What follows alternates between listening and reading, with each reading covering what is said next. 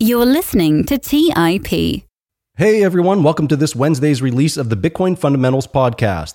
Backed by popular demand, we have Jason Brett here to talk about all things happening with U.S. policy and legal pertaining to Bitcoin. Since the last time Jason was on the show, we covered the newly released Lummis-Gillibrand bill. This time, we cover a new effort called the Digital Commodity Consumer Protection Act of 2022. Additionally, we talk about the White House recently releasing their climate and energy implications document, among much more. This is an episode you won't want to miss. So here's my chat with Jason Brett. You're listening to Bitcoin Fundamentals by the Investors Podcast Network. Now for your host, Preston Pish.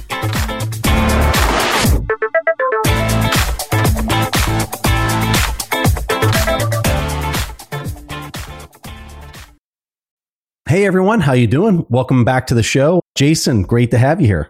Great, thanks for having me, Preston. Good to see you again. I love these chats. I always learn so much. And like I was telling you before we started, this is my weakest area. So having you on to school me up on all things policy, I get excited to learn here. So the last time we talked, we covered the Lummis-Gillibrand bill in quite a bit of detail. I would highly encourage people to go back and listen to that conversation if you want to hear all of our thoughts and what that all encompassed, because that was a pretty substantial size bill. And since then, there's been a lot happening on the policy front and all the bills and just everything up on the Capitol Hill. In particular, we have the Digital Commodity Consumer Protection Act of 2022. This came out in August 3rd is when I think that got released. And I guess my first question for you, Jason, is just like, what's the difference here? And how much staying power does the one have over the other? Are they covering two different things? Just kind of give us a roll up on the two different bills. Sure. So the RFIA, or the one we talked about, which was the Lummis-Gillibrand bill, covers really all aspects of the digital asset regulatory space. The federal level covers taxation issues. Are we going to have to pay taxes when we use Bitcoin to buy a cup of coffee? How are digital asset miners going to be taxed? What is the framework going to be for securities regulation of tokens? What is digital asset commodities? What is the definition of that? How does Bitcoin fit into that? It grants the power of the spot market, of overseeing the spot market, it designates the CFTC as the regulator that's going to overlook that spot market. So it's a very comprehensive bill. It covers everything, including licensing at the Fed. So that's really, think of that as like an omnibus bill or an attempt, because the Lummis folks that worked on that bill came from Wyoming, as you know, Wyoming senator. And they're the ones that developed the whole Wyoming blockchain initiative and the bills at the state level in Wyoming. So they were really trying to do that on at a federal level. The digital currency, the digital commodities, DCCPA, Preston, unfortunately, the way Congress works is it's sometimes an insider's game. So it's very interesting because the chair of the CFTC, Rostin Behnam, he actually used to work for the current chair of the CFTC Ag Committee that is overseeing this bill, the DCCPA. So Debbie Stabenow, senator from Michigan, likes Rostin Behnam a lot. So it's very likely Behnam went to Stabenow and said, I kind of want things the way I want them in a bill to cover how I want to regulate digital assets at the CFTC. And so he worked with Stabenow and Boozman, John Boozman is the senator on the Republican side, and he's the ranking member of the Agriculture Committee. And because the CFTC is overseen by the Ag Committee, those two high-ranking folks have been able to push the DCCPA much farther than where the Lummis-Gillibrand bill has existed so far, because it only focuses on what the CFTC is going to do, so it only has to deal with one committee. The RFIA, the one from the Lummis, has to go through 4 different committees and 4 different, conversations with different chairs. So this was sort of straight to the punch, and it differs in a couple of ways. The biggest thing is, if you remember, we talked about it. We had Tyler Lindholm from Lummis's office join us last time to give us some insights into that. And I remember you credited him with the fact that it was an optional regime that the CFTC would have. Coinbase, all these exchanges could join. This is a mandatory exchange, the way it's written in the DCCPA. So it's very different. It means every single exchange in the US would have to file with the CFTC to be a digital, to be able to trade in the spot markets. And the bill specifically designates Bitcoin and Ether as digital commodities. Bitcoin's already technically under law with the CFTC, but this would affirm it in law and give the CFTC quite some power over the way Bitcoin is traded in the marketplace. So I think that it bears a lot of discussion that needs to be had for Bitcoiners.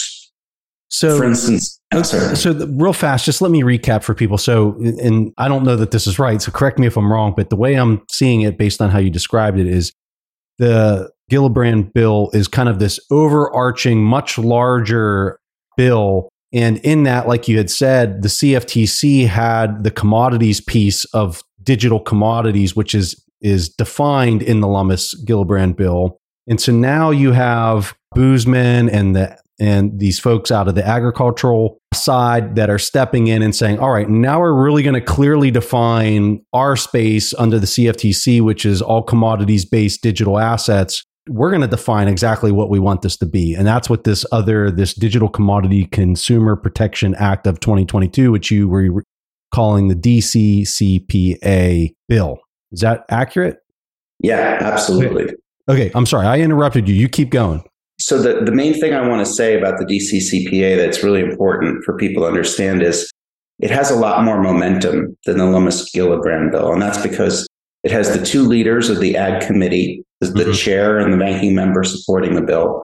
They actually have Senator Cory Booker, who's very much on the progressive side, who signed up for the bill. And then they also got Senator John Thune. Thune is actually a senator from South Dakota. You may not have heard of him too much, but he's actually the number 2 ranking Republican in the Senate. He sits right behind Mitch McConnell. So he's like the next Mitch McConnell if something happens. So he's a really big heavyweight to come in and support this bill. So a lot of insiders in DC are saying the DCCPA has a real chance of becoming law.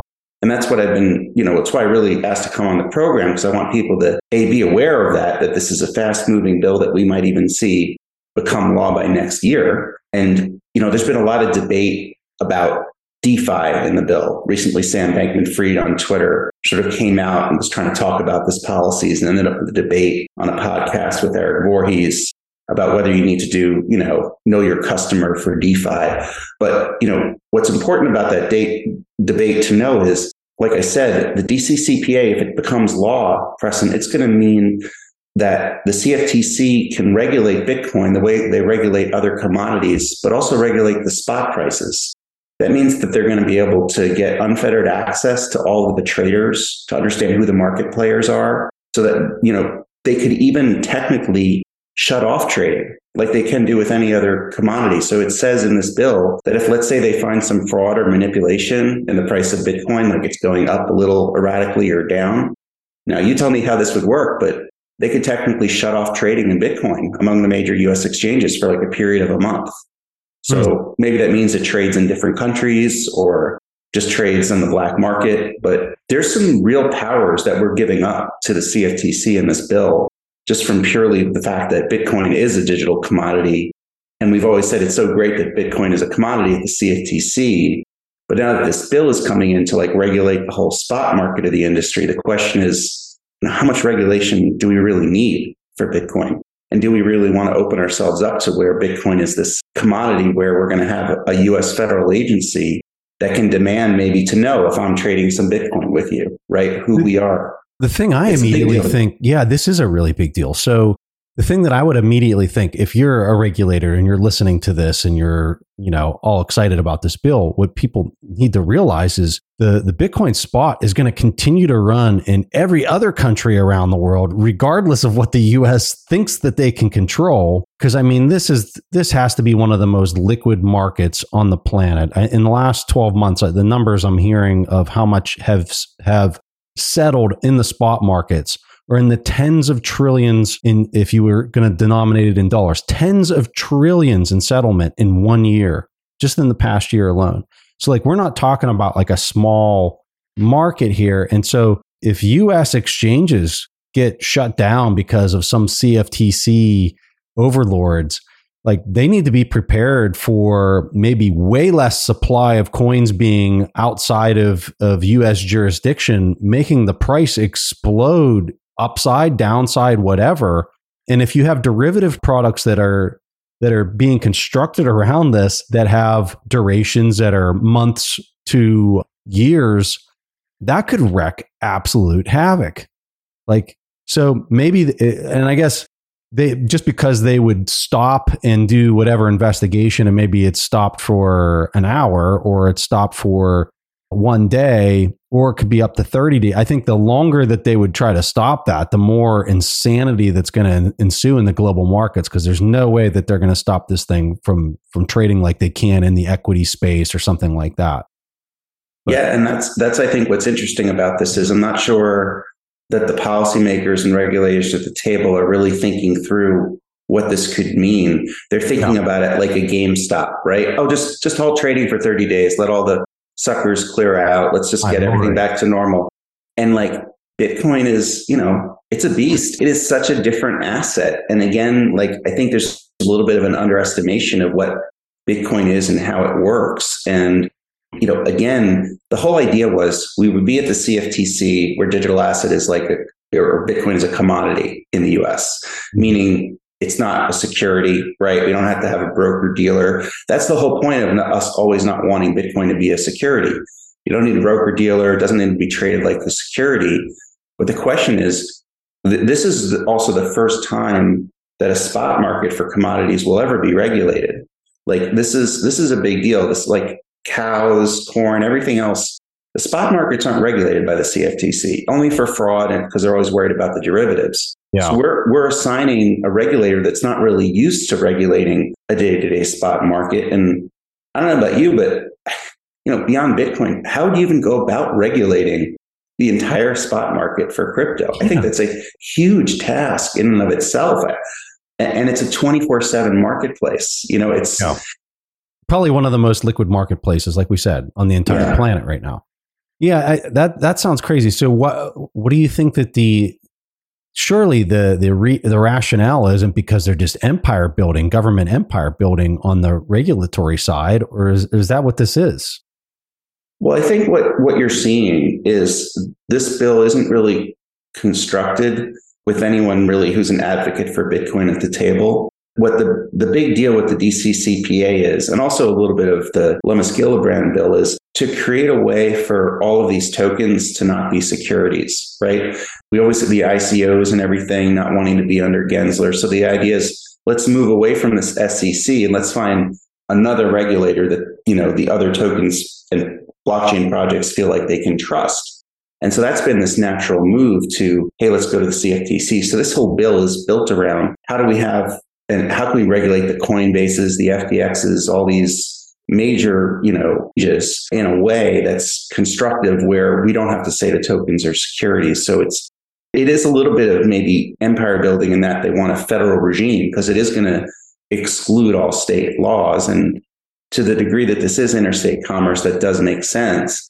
And look, maybe there's some positive aspects of it, but I think first and foremost, the point, I think to discuss is like, when we talk with Tyler, is do we want to have a mandatory regime at all? Like what that means is to make it mandatory. And then, I'm raising that the prospect of them maybe stopping Bitcoin. Maybe Bitcoin is so liquid they would never see it as being manipulated, but no one's really evaluating or talking about what powers we might be giving up in the bill regarding, what it means to hold Bitcoin or trade Bitcoin. And I think, what you're seeing with this is it's a little bit of less of an empire building and more of the way regulators are trying to grab authority because they want to be able to have that authority over digital assets. It's a big prize. I guess when I'm hearing that, is the bill being opened up for comments to the public, or talk us through how, if a person's listening to this, we have a lot of smart people to listen to the show and they might be hearing this and saying, oh, I've got a comment for them, or I would like to, weigh in with my 2 cents. How would they do that in this particular bill? Because I know on the Lummis-Gillibrand bill, they did have a comment period where they were very open to hearing what people thought. Is something like that happening here, or are they just trying to jam it through? I think for the most part, jamming it through is probably the right way to describe it. You have really key senators, they're involved.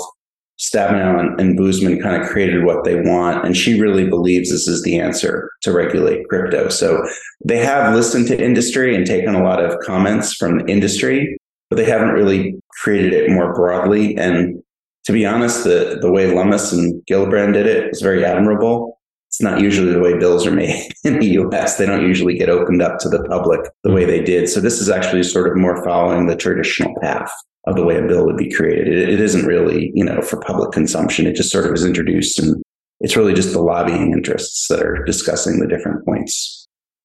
Do you see the Lummis-Gillibrand bill still working its way through? You said it has to go through 4 different types of committees and a much larger process. Do you see them still continuing forward with it, or do you see it kind of just dying because of this DCCPA bill?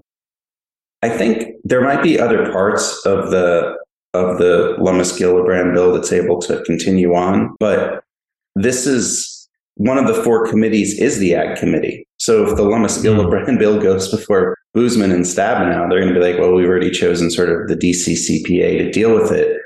And this is one of the peculiarities of the American system, because we have the CFTC that's regulated by like the agriculture committees, and the SEC that's regulated by the House Financial Services or Senate Banking Committees. So in a sense, there's almost 2 different committees with 2 different jurisdictions, that some want it maybe to be in commodities and some want it to be in securities. And it isn't really a holistic way of like looking at maybe what the best way is simply to regulate digital assets. And as a good example of that, Patrick McHenry, congressman and ranking member of the House Financial Services Committee, by the way, is a really good Bitcoiner. If you ever hear him on CNBC, he's very supportive of it. He was quick to point out just today in Politico Pro, he's like, look, they can do whatever they want with the DCCPA. He was commenting on what AG was doing. But at the end of the day, we're the House Financial Services Committee.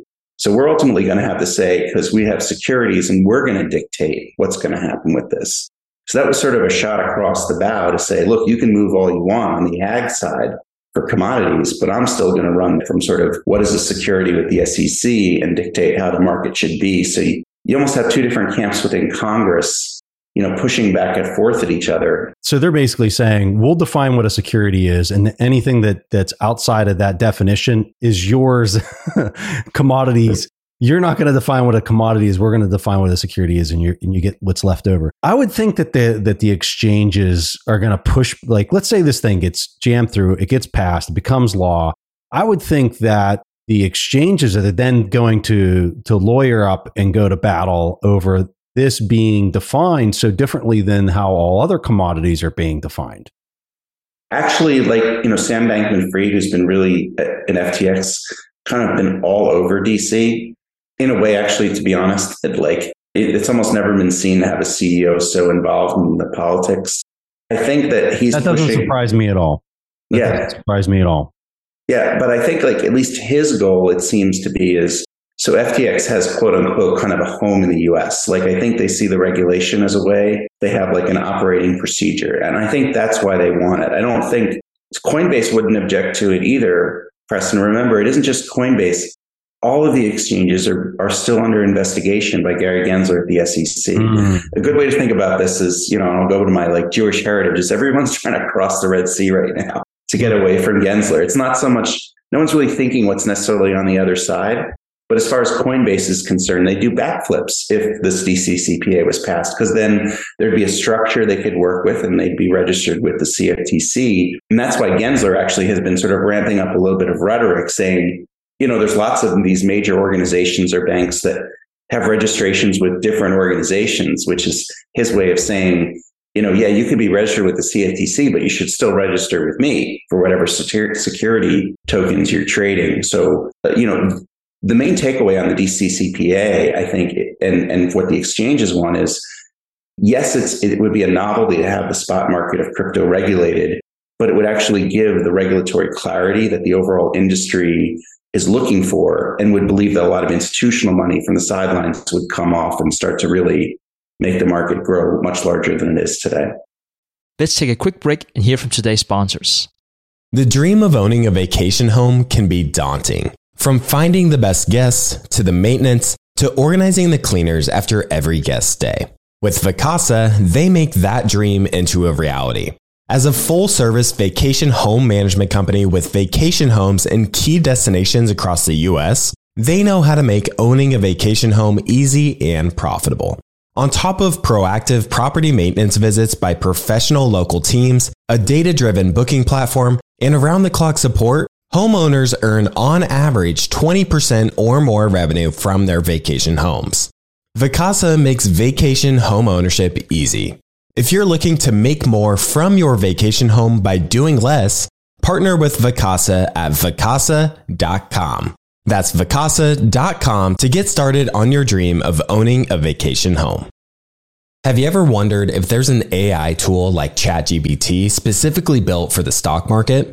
A tool that not only aids you in your research and analysis process, but also allows for dynamic discussions? Today, I want to share such a tool with you called Meka. Meka is the AI-powered stock research assistant now enhanced with real-time stock data. Meka does a lot of the heavy lifting of sifting through financial statements and company data and delivers it to you nearly instantaneously, and the best part is that it's 100% free. Try it out today and ask Meka questions like, what is the financial health of Microsoft? How much cash does Copart hold on its balance sheet? What is the return on invested capital of Adobe, or millions of other prompts? Check it out today for free at Meka.com. That's MEYKA.com. Today's episode is sponsored by Range Rover Sport. Range Rover Sport leads by example with their dynamic design that rises to the occasion. It's got powerful on-road performance and commanding all-terrain capabilities, coupled with signature Range Rover refinement. The third-generation Range Rover Sport is the most desirable, advanced, and dynamically capable one yet, redefining sporting luxury. It's got advanced cabin technologies such as active noise cancellation and cabin air purification, offering next-level comfort and refinement. The purposeful cockpit light driving position sets the tone for a focused interior that promotes exhilarating driver engagement. Award-winning Pivi Pro infotainment is at the heart of the experience and provides intuitive control of the vehicle systems. You can enjoy a dynamic drive and total comfort with optional 22-way adjustable, heated and ventilated electric memory front seats with massage function. Design your Range Rover Sport at LandRoverUSA.com. That's LandRoverUSA.com. All right, back to the show. What were your thoughts on Sam and Eric's debate? You know, I appreciated Eric's perspective, which is, I guess, to not really deal with regulation, right? And as an ex-regulator, it's hard to kind of look at that and be like, well, that's, I mean, to me, there's a little bit of a lack of realistic expectations. And I think it's a debate that like was eventually going to happen. And I think the reason you saw the debate, believe it or not, the debate was listened to by a lot of people in DC too. They really tuned in, which they usually don't, because it showed the industry's really divided over this KYC thing. And I think that, to me, it's an example listening to that debate of, I don't know that the industry will ever really be able to agree on anything. Like there's so many different facets to it. Sam's obviously interested, it seems like, creating a bit of a regulatory moat in terms of like, DeFi did really well, and now he's saying, well, now we have to do KYC because he wants to get the approvals at the CFTC. Although ostensibly he's talking about he wants to bring all the assets onshore to the US. I think, Eric, it's very good, noble approach. And I think it's important because I don't know if I know anymore of your thoughts of how we get to a point where we can say how we can operate anonymously, like in this world without the government either thinking we're doing something wrong, or, you know, how we still track the bad guys if the good guys still want to have privacy with their finances. And to me, the DCCPA in this debate that flared up, shows me why the DCCPA is getting closer to being law. The fact that there's a lot of pressure, why Sam's in there, because they're trying to get this law through. But at the same time, like there's still this division in the industry, I think. And I think that debate represented it well. And you know, a lot of Bitcoiners, people like, you know, it's about not having the KYC, not bringing, you know, keeping that where we can.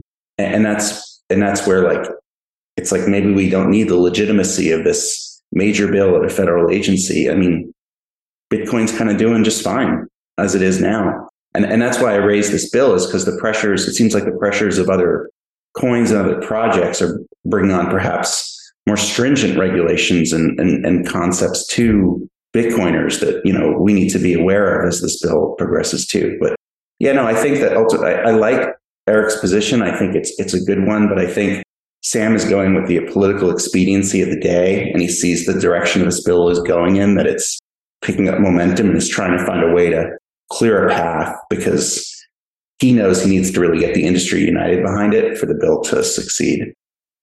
There was some big news recently. I know Michael Saylor was really big on trying to get the tax ramifications for how having Bitcoin on your balance sheet and the unrealized capital gains or losses have been reported. Talk to us a little bit about that and how that was received on the Hill, or thoughts on the Hill on what that might mean moving forward. So, one of the things that Saylor and Saylor's CPA has been bringing to the attention of the SEC for some time is this idea of how they want to consider Bitcoin to be like this intangible asset.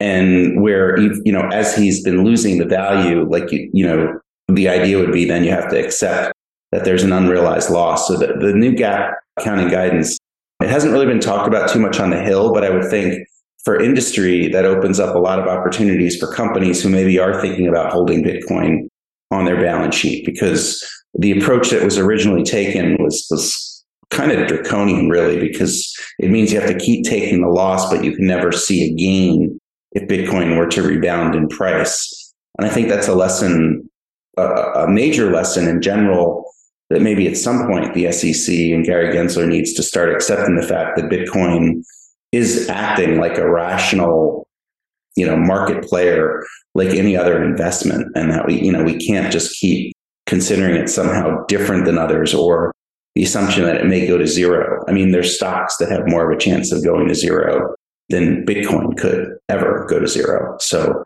there needs to be a fairer approach, and I think that was a sign, finally, at least on the GAAP accounting side, of having a fairer approach to the way Bitcoin should be considered on the balance sheets of companies. So, Jason, recently, the White House Climate and Energy Implications of Crypto Assets in the United States is a paper that the White House recently published. Just for people who are interested in maybe reading through that, I would strongly encourage you to go find Nick Carter's annotated response to this document that was published, because he puts it in some really important points that I think maybe weren't covered. One of them particularly that Nick highlights is the Office of Science and Technology Policy acknowledge in the White House report that came out on this energy climate report. They acknowledge that proof of work and proof of stake may not grant identical assurances, and there remains uncertainty as to whether proof of stake might be a perfect substitute for proof of work. Bitcoin, obviously, is what we're talking about when we say proof of work. When I look at Ethereum, and you're saying that it's going to be covered as a commodity under this new bill that's being introduced, there are people that are staking coins through exchanges, and they have no assurance that they'll ever be able to withdraw those coins. There's nothing in these protocols that allow these people to withdraw the coins. And if you talk to a person who's an Ethereum person, they'll say, "Oh, well, you can still have access through this Steth, which is basically like another token that has created liquidity for the ones that are staked." When we look at the battle to basically gain the highest market share in this space for digital assets, the people that are governing whoever is governing this protocol, this Ethereum protocol, the few people that are able to call the shots and update the code, they're incentivized to not allow people to unstake their coins, because those coins can never go back on the market. Well, the price is going to bid because there's less of them to sell, right? So I'm looking at this and I'm saying, how is this being viewed in the same light as Bitcoin, which is completely open for anybody to buy, sell? The coins are what you run on your full node. You can audit the entire number of coins that are there. This is much mushier, and I'd be very concerned if I had Ethereum staked as to whether it would ever even be, and I'm not trying to drum up fear and all that kind of stuff, but there's no assurance that you're ever going to be able to unstake the coins. And yet here they are listing it as a commodity. So are conversations like that happening on the Hill? Is the technical competence of people that are making these bills, writing these bills to potentially become laws, do they understand that type of nuance? Well, I think, and what you're referring to with the report from the White House, I think it's an important distinction to make about what the White House wants and does want for the digital asset industry. And I don't believe it's necessarily a lack of understanding the way the mechanics of the token work. I'd say there is an improvement in that. However, what you just raised about the potential for consumer loss, and consumer protection is really important. I will tell you, for instance, that in December 16th, the White House came out with its framework for digital assets in the United States. Of what would that be? 21? Of this year. Year. September 16th of this year. September. I'm sorry. I thought I heard you say December. Okay. September. September 16th. And so what's important about that is that report you mentioned about energy, if you look at the statement from the OSTP, the Office of Science Technology Policy at the time, Acting Director Alondra Nelson, she actually said how great it was that Ethereum changed to proof of stake because it was showing that what they were doing was working. But in other words, they believe that they're convincing the industry to switch from proof of work to proof of stake. Yeah. Oh, my Lord. And so let's talk for just a quick second back to the CFTC. Remember, I was mentioning Rostin Benham, who's would be the overseer of Bitcoin and all these other digital commodities. He has publicly said he is upset with the proof of work community. And he wants everyone to go to proof of stake. And he thinks that they believe that needs to happen for the sake of the environment. The White House is pushing a policy. And so they really, they're almost blinded because Biden has made it so clear the importance of stopping global warming. And I think if we look, and we can talk through the framework if we have time in your show, but the framework the White House has introduced on September 16th is really significant and it almost doesn't matter some of the things you're raising. So the way the White House works when they don't actually rely on legislation and they just start dictating policy is to say, well, the rules and regulations are already on the books. So they're using, even though Nick Carter shredded the report still stands, right? The White House is like, oh yeah, Nick Carter's right. We should throw this out. They're still using that to make policy. And so this one point I'll read you from the framework this is the takeaway from that report, which is they're pushing now for the Department of Energy, the Environmental Protection Agency, and other agencies to consider further tracking digital assets' environmental impacts, developing performance standards as appropriate, meaning performance standards is how much energy is being used, and providing local authorities with the tools, resources, and expertise to mitigate environmental harms. And then it says powering crypto assets can take a large amount of electricity, which can emit greenhouse gases, strain electric grids, and harm local communities. Opportunities exist to, and here you go, Preston, align the development of digital assets with transitioning to a net zero emissions economy and improving environmental justice. People aren't having it. I mean, some people are having that conversation and they're all for it. And then I would say the other side, the other half of the population, maybe even more now, based on everything that's happening over in Europe and everyone seeing the disasters of some of these strategic policies, are coming to their senses and saying, holy moly, we're about to be shivering all winter because of some of these policies.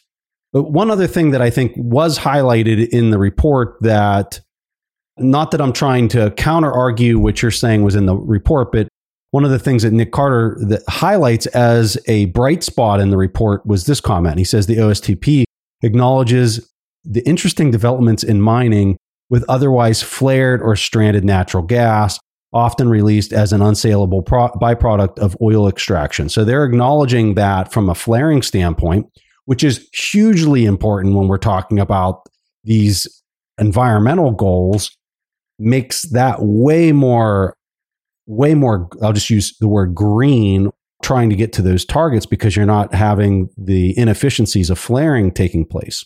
If we have policy people listening to this is my 2 cents real fast. You cannot expect to have efficiency and optimization in the consumption and the production of goods when you're dealing with a fiat currency. When you're dealing with a currency that's debasing at the rate that this is debasing, and I would argue that the M2 growth rate of the money supply is your debasement rate, which is in excess of 10%. When you are having debasement at that level and on a global scale, how in the world can we possibly expect global cooperation of consumption to take place in an optimized kind of way? When you are dealing with a new monetary standard that doesn't have that debasement rate, you actually get a free and open cost of capital, which then puts an expense to doing business on the producers that is free and open. And what it does is it naturally optimizes production and consumption between two parties. And so that is captured nowhere.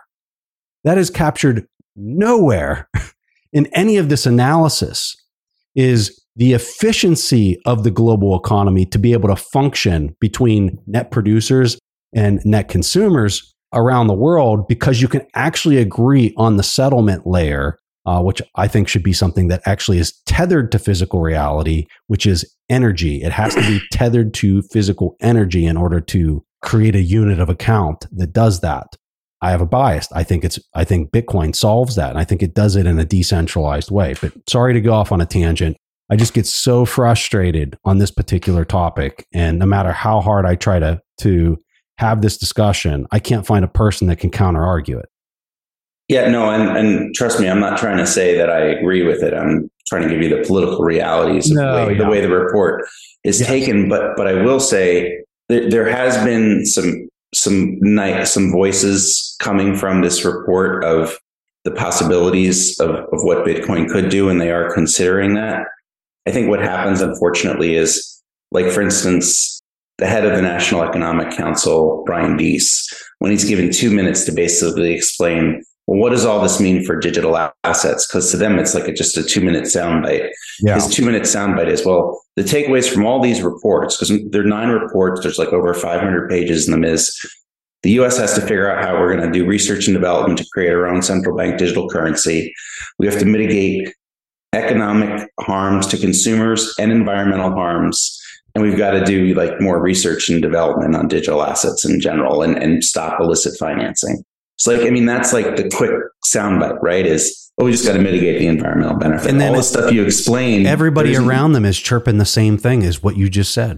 Yeah. And the thing that you said that's most interesting that I thought about for a long time, Preston, that I think needs to be done with Bitcoin is there needs to be almost, and I'm serious, like a Bitcoin advisor at the White House.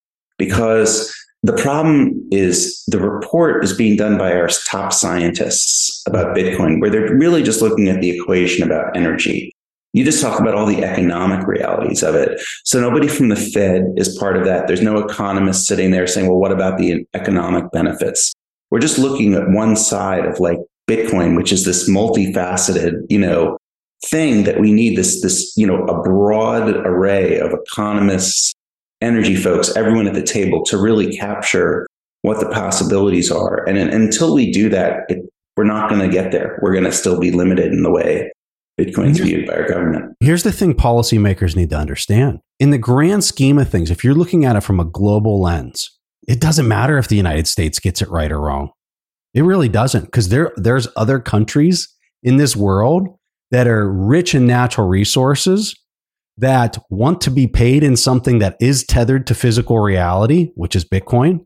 And they're going to mine the living heck out of this. And if you think that you're going to want their goods and services, the molecules that they're net exporting, if you think you're going to get those and pay in something other than Bitcoin, you're going to find out a hard truth real fast. You're going to find out a real hard truth.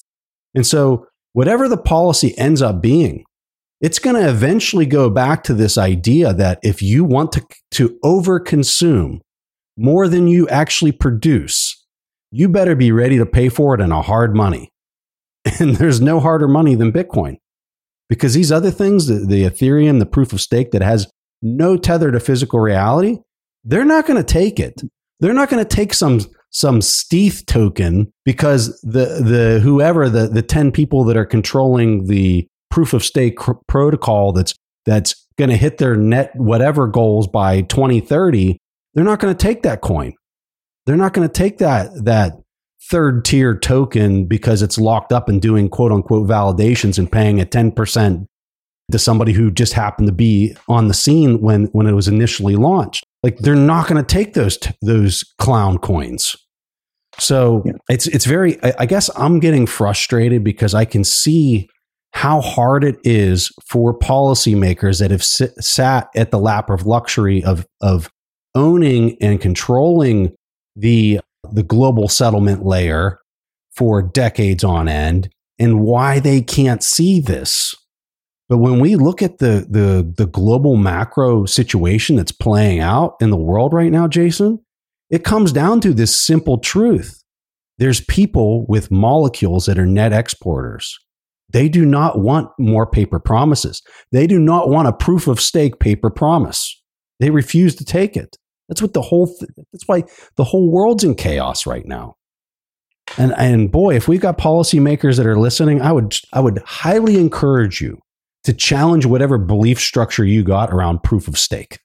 All right. So this should not be me blabbing about. No, it's great. I love for bringing the fire today. And what I'll say is, like, beyond the proof of stake, I think what you're seeing though is, and that sort of, what's that expression, like, in the end, it was all kind of inevitable. Like, this is the year, like, that's why I'm glad to be on your show really as we get to the end of 2022. Because to me, 2022 is the first year we've seen the White House really engage with digital assets. I mean, think about it. Like, we haven't heard a peep.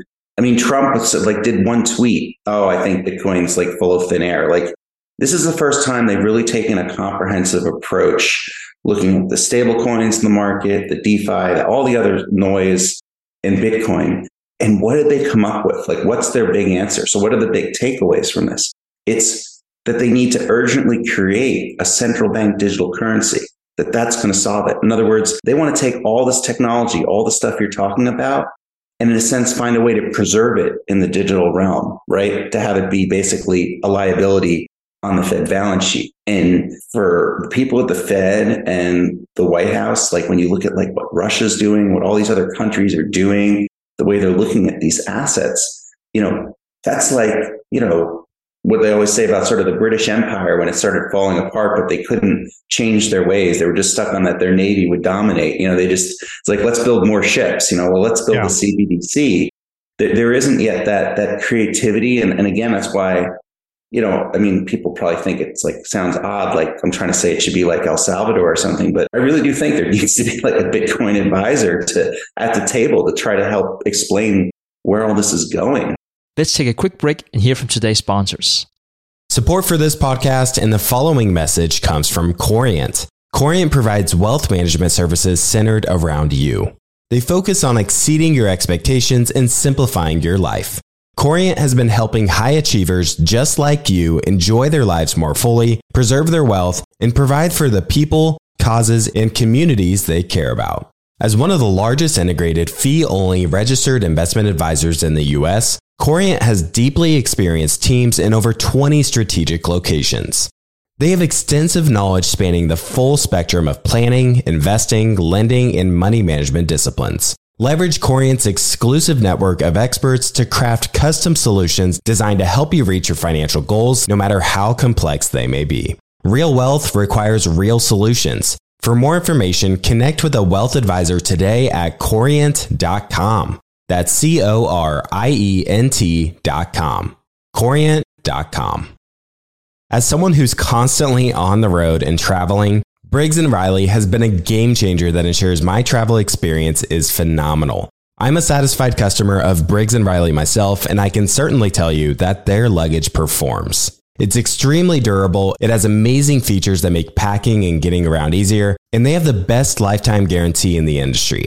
If your bag is ever broken or damaged, they'll repair it free of charge, no questions asked, even if your airline damages the bag. They also just released their Simpatico collection of hard-sided luggage. It has this new one-touch feature which allows you to expand your luggage, pack it, then compress it to its original size so a carry-on can still fit in the overhead compartment, plus many other cool features. If you want luggage that was awarded the best carry-on by Forbes, then now's the time to get it. Get your new and improved luggage at briggs-riley.com. That's briggs-riley.com. Take your business further with the smart and flexible American Express Business Gold Card.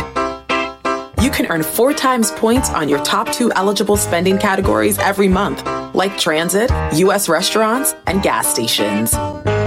That's the powerful backing of American Express.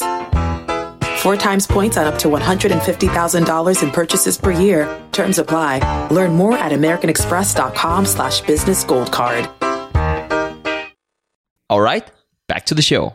They are missing it on the finance side. So like I saw a post today where some representative was talking about reintroducing a backing of gold. And as soon as I read that, it's the biggest for a person like me, and I'm looking at it, I'm saying that's the biggest eye roll ever. And here's why. Because it doesn't solve the fiscal situation. It doesn't solve the problem that's upstream of the money itself, which is we're outspending reality.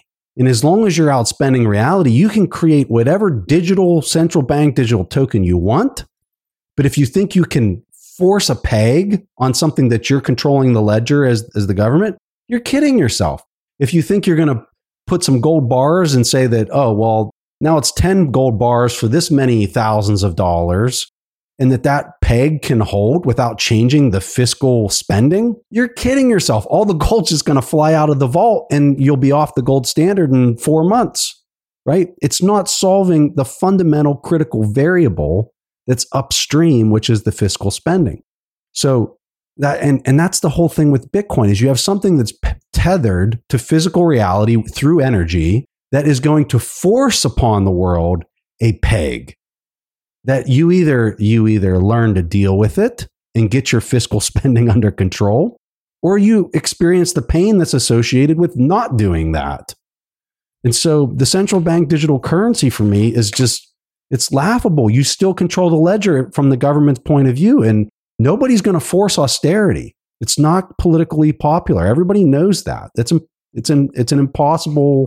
History has suggested that's how it will never be solved, is through austerity. They might try for a couple months, but I'd say we're trying it right now with, monetary policy. And everybody knows, you heard Powell today talk about, well, we have tools to solve this if it gets if it gets too austere, right?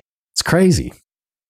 Yeah. And I think that ultimately we're going to have to make a choice to recognize that perhaps the US dollar, to the degree of like the way it's designed today, is going extinct, right? It's in other words, it's not going to be able to carry, and to look at the history of like no money can last that long, right? There's always evolutions in money. And so it's kind of shocking to think that we're this advanced nation that we're not going to take a step back and actually analyze possible other outcomes. But instead, what you're seeing is just a real underestimation of Bitcoin. Yes. If some of the things you were talking about, if you're talking to policymakers, I were to bring you there, Preston, and you left the room, and then they'd take me aside and say, "Hey, Jason, what's that guy smoking? Hey, can I get some?" They think you're nuts, and that's the problem is there's just this real underestimation of what you're seeing. And like you said, is there has to be the ability at some point to take Bitcoin seriously. And maybe it's good that they're not taking it that seriously right now because they're kind of leaving it alone for the most part. They're just trying to invent their own CBDC. But like you said, if you care about the US being the leader, for digital assets and us being able to have a home here where Bitcoin, can be hodled and, we can use it and benefit it individually and as a country, we're missing the boat. And look, again, this is the first shot, right? This is 2022. It took 14 years for the White House to finally get involved in this stuff.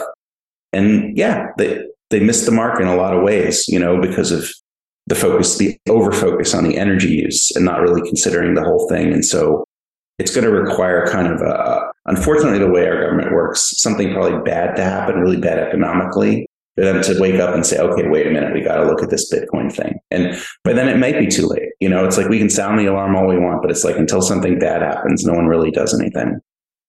Tons of people miss the fact that the innovation is the injection of energy into the token.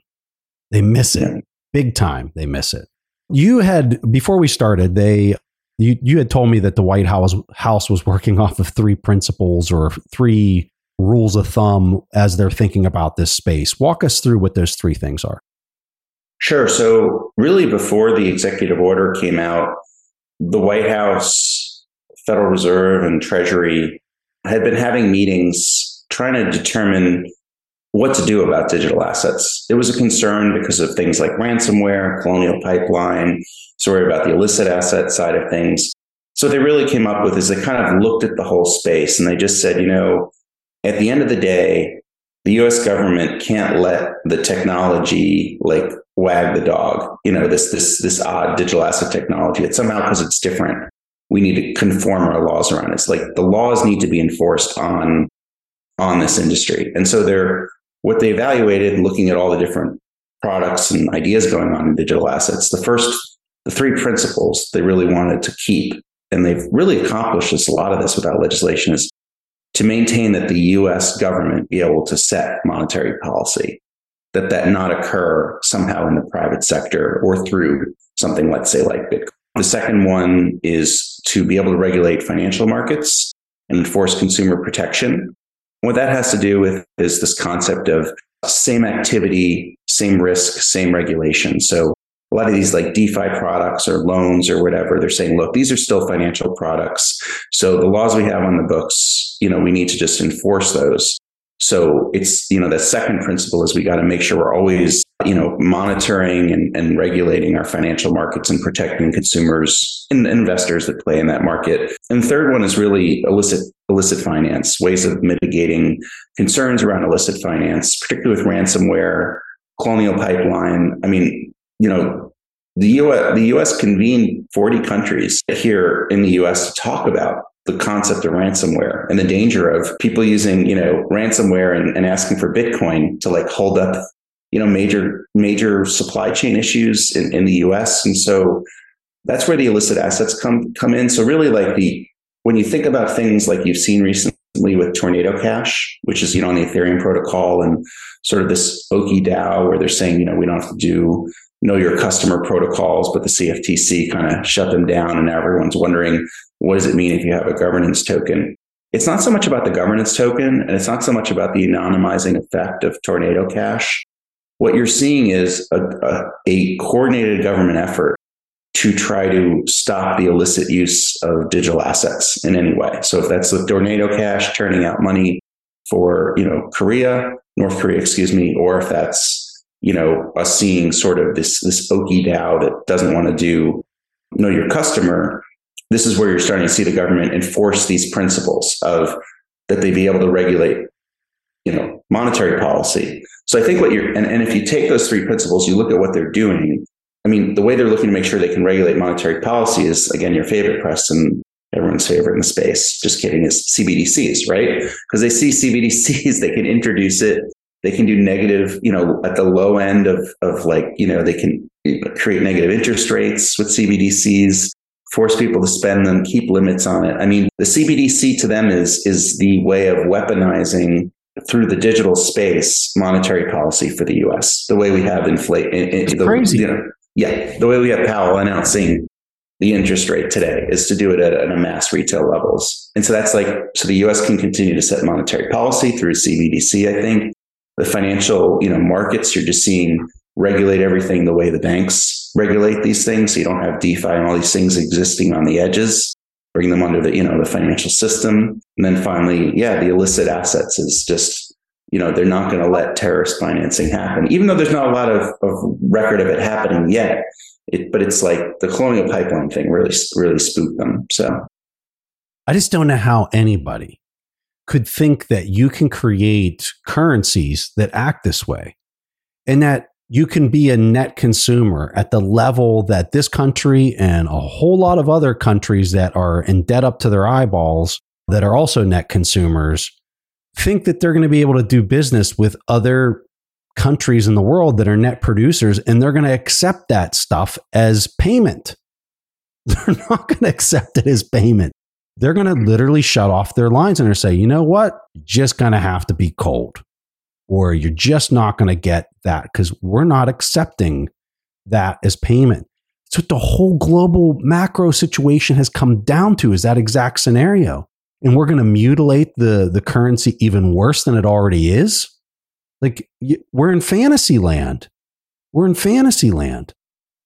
Yeah, it's kind of like we have like this really good idea that comes out, like Bitcoin, or a different way of looking at the way economics can play out and all these things. And then, kind of going to the Avengers movie thing. And then it's like you have Thanos that comes in with a plan. Like, here's the plan. We're going to do this instead. And it's like, and you kind of want to say, maybe we just need to issue 1984 to all the policy people developing CBDCs to understand where this could go. Maybe not what their intent is, right? Yeah. Just like, it's maybe not the original intent, but down the road, somebody picks this up and they're like, control people's money. Like, you know what, Jason? I think the reason why they're going down that path is because they don't see any other solution. They don't see Bitcoin as a solution. They see it as like this new, like this weird, okay, so like they did something technologically that now we can leverage some of that technology to put another Band-Aid on this bleeding patient. They don't see a real solution to stop the hemorrhaging. It was interesting there a few years ago, NIST, which is, like the computer scientist agency of the US government and National Institute of Standards, they actually produced a white paper. And I thought it was really inventive at the time. And it was really, to be honest, before the Federal Reserve started getting involved, before we even called it a CBDC. And they actually did, and it's still, I think, on GitHub. They did a fork of Bitcoin, and they actually explained how Bitcoin could be used to help with monetary policy in the US.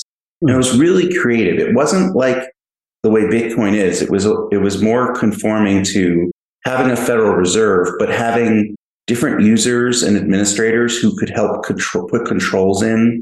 It's like you don't just have one person like Powell saying, hey, the interest rate's going here. Like, other people could have votes, maybe states. And it was this really inventive way of looking at it, of saying, maybe Bitcoin could be used in this fashion. And it kind of just got filed in the archives, kind of like the Indiana Jones, pushing the Ark of the Covenant way in the back. Like, no one talks about this anymore ever since we started talking about CBDCs. But that was a really interesting look. And that was some computer scientists in the government who were being really creative, saying this has some merit, And so I think it's there. It's just, I don't know. Maybe it's just when you get into the powers of the White House and, it's the leading country, there's these blind spots, they're used to the way things are, and they're trying to recreate that in the digital world. They're seeing this simply as an analog to digital, move that we can do, when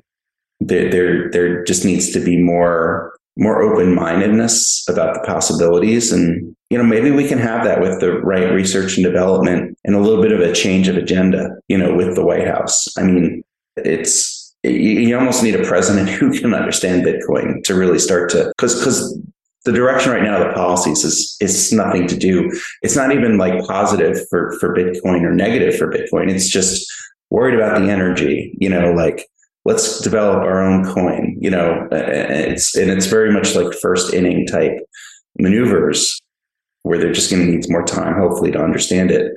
And like you said, hopefully before it's not too late, where other countries just get the jump on us. I think you're already starting to see a little bit of that too, particularly with Russia. Like, when you look at what Binance is doing, Binance talking about still possibly engaging with Russian customers. The US actually is a very small part of the whole crypto asset space. So, we do really have to be cautious about what we're going to give up to other countries. Yeah. Thinking that they can turn off their exchanges and not the rest of the world not continuing to move out is just pure hubris. Hey, so who are some of the key personalities? If people are hearing this and they want to start pinging key influencers on the Hill on all these matters, who do you think are some of the key influencers that are really kind of, from a political standpoint, having an impact on the shaping of these bills and potentially laws in the future? Well, I think a good place to start, it's usually the staffers. The joke is the staffers do a lot of the work in DC. But I think reaching out to either Senator Lummis's office in Wyoming, kind of reaffirm what they're doing with their bill. Nothing wrong at all with reaching out to the DCCPA folks like Stabenow and Boozman's office and giving them, your opinions around Bitcoin. You do see some of the folks really pushing the envelope. I think is great. One is an advisor for the BPI, the Bitcoin Policy Institute. David Zell has really been on fire as of late and helping with these kinds of issues. So I think he would be a good person to reach out to see what efforts, they might get involved with. Yeah, I think that's a good start. Reaching out to, Patrick McHenry's office, since he's ultimately, we're probably going to see the Republicans win, the House. So he's going to be the chair of the, House Financial Services Committee. He's a big Bitcoiner. I mean, you go back and look, I saw him, he would go around and do like a podcast, go on other Congress people's podcasts with another congressman or congresswoman and basically orange pill them. So, I'm really happy about his positioning. So I think he's a good one to kind of remind as we deal with all the other aspects of the digital asset industry where we've gotten all fancy, right? We have DeFi, we have NFTs, we have DAOs. Like, let's just remember the basics, of this instrument and how it works and what it means and how it's fundamentally different. And I think like that would be a good office to sort of pursue the concern you're saying with the ETH. And again, I've seen that too, whatever the 5-letter word is for the new wrapped ETH kind of thing and the dangers from a consumer protection aspect to it. I think that's important to raise. Remember, the Hill's never going to really pick sides. They're not going to be like, oh, Ethereum bad, Bitcoin good. That's not really their role. They just see it as two different opportunities in the ecosystem. So, it's not really their place to say, well, this is like a scammy thing or whatever. If it breaks a law and it's illegal, that's quite another story. And that's where an agency can step in. So they're never going to really try to, pick a winner in that regard. But certainly just from the perspective, I think for me is right now, my focus with Bitcoiners is I feel like there needs to be protections, possibly even placed in the Constitution at some point, but in laws about protecting our privacy, protecting our property, and protecting our ability to simply transact in Bitcoin. Because I think those are the things, with wallets that aren't on exchanges. Those are the things I think that are in most jeopardy right now. Was there anything in the DCCPA, the new bill, that related to a person running their own node and conducting transactions over the Lightning Network that would impact that person? Yeah, so that's where it's tricky, right? Because it doesn't directly talk about that. But the question would be, do you fit into one of the categories of the DCCPA's definition of are you a digital commodities broker or are you an exchange? And if it's mandatory for all exchanges to register with, the CFTC, what if I am that person that you're talking about, and I've spun up my own node and I'm monitoring transactions? Does that make me like Coinbase? Do I have to also register? And those are unanswered questions. And I think that's where there still needs to be a little more, exploration into what this bill really means down the line. Yeah. I think Lightning and others sometimes are, believe it or not, I actually heard someone one time talk about Lightning. I know how hard you're going to laugh when I say this. So I'm like preparing myself for your reaction, but like literally said like Lightning was like this way of doing like off balance sheet maneuvers. Like, in other words, because it's not on the blockchain and it's not visible, it's kind of like the way they used to do these credit default swaps that led us to the first financial crisis. So, literally, and I'm not kidding, it was one of the people who was running to be the OCC chair. I can't remember her name, but I'll find the quote and send it to you too so you can look at it. But literally, her paper discussed the notion that like the Lightning Network of Bitcoin could maybe create the next financial crisis because it was taking stuff off the balance sheet and off the visibility of the blockchain. Like, it's amazing what people will like kind of conflate. So this is crazy. That's so dangerous and it's dangerous for the country in which a person like that is able to construct laws. It's not dangerous to Bitcoin. And I think that's the thing a lot of these policymakers don't understand. This is not dangerous to Bitcoin whatsoever. This is dangerous to their local jurisdiction and whoever falls inside of it, because they're just going to be in the back of the pack because this thing's moving out. It does not care whether you understand it or not. And it reveals a lot, I think, too, Preston, about what their intent is.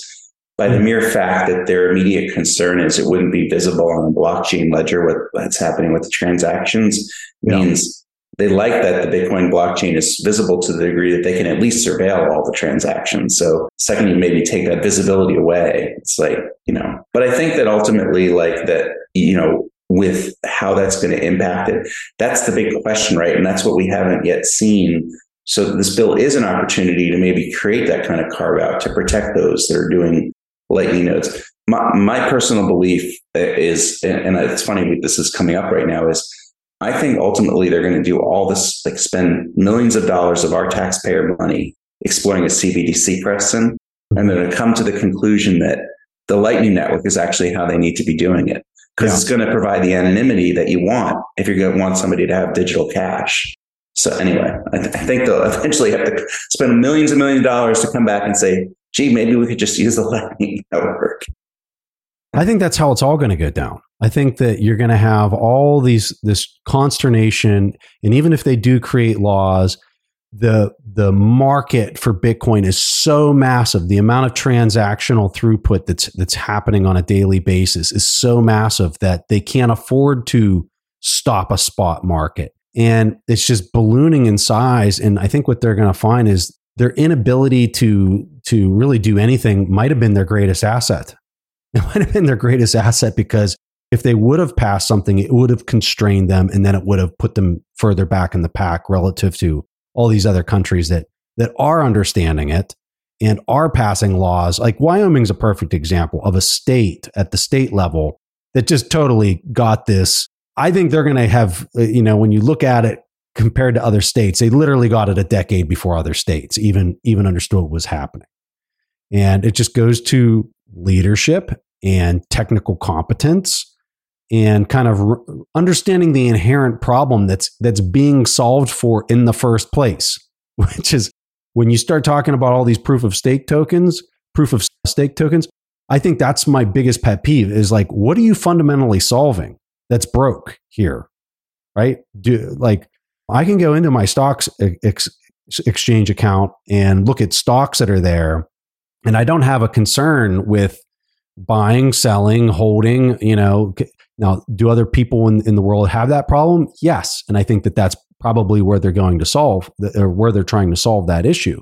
But when I think about the scale of what's being solved of a global settlement layer that can't be manipulated by any individual country, that's tethered to physical reality through energy and has a scarce amount that can serve as that settlement layer so that we can come to agreement between net consumers and net producers.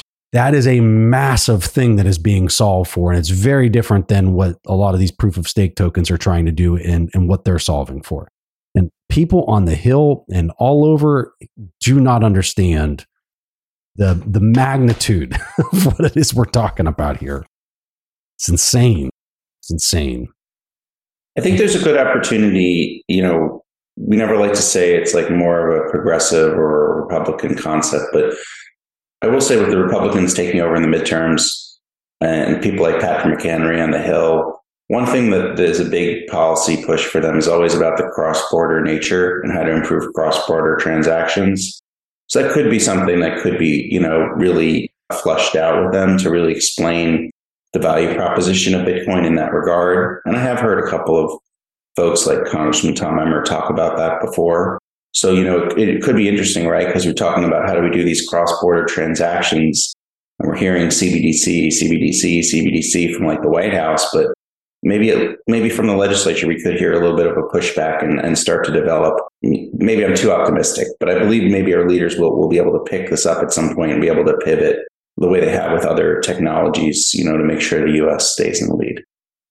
What's the most useful thing that a plebe who's listening to this can do in what I would describe as a battle of knowledge and sharing knowledge to people as to what this thing is?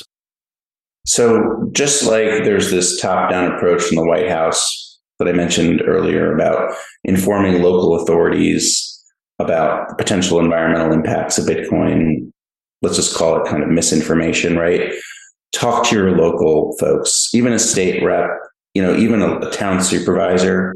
Help explain what Bitcoin is, explain, what the value proposition is, and, show how on a local and state level there can be that influence, and let that become kind of a grassroots movement that maybe can be formulated one day into something like maybe an NRA or something along those lines, where there's certain principles that we kind of stick to about what Bitcoin is.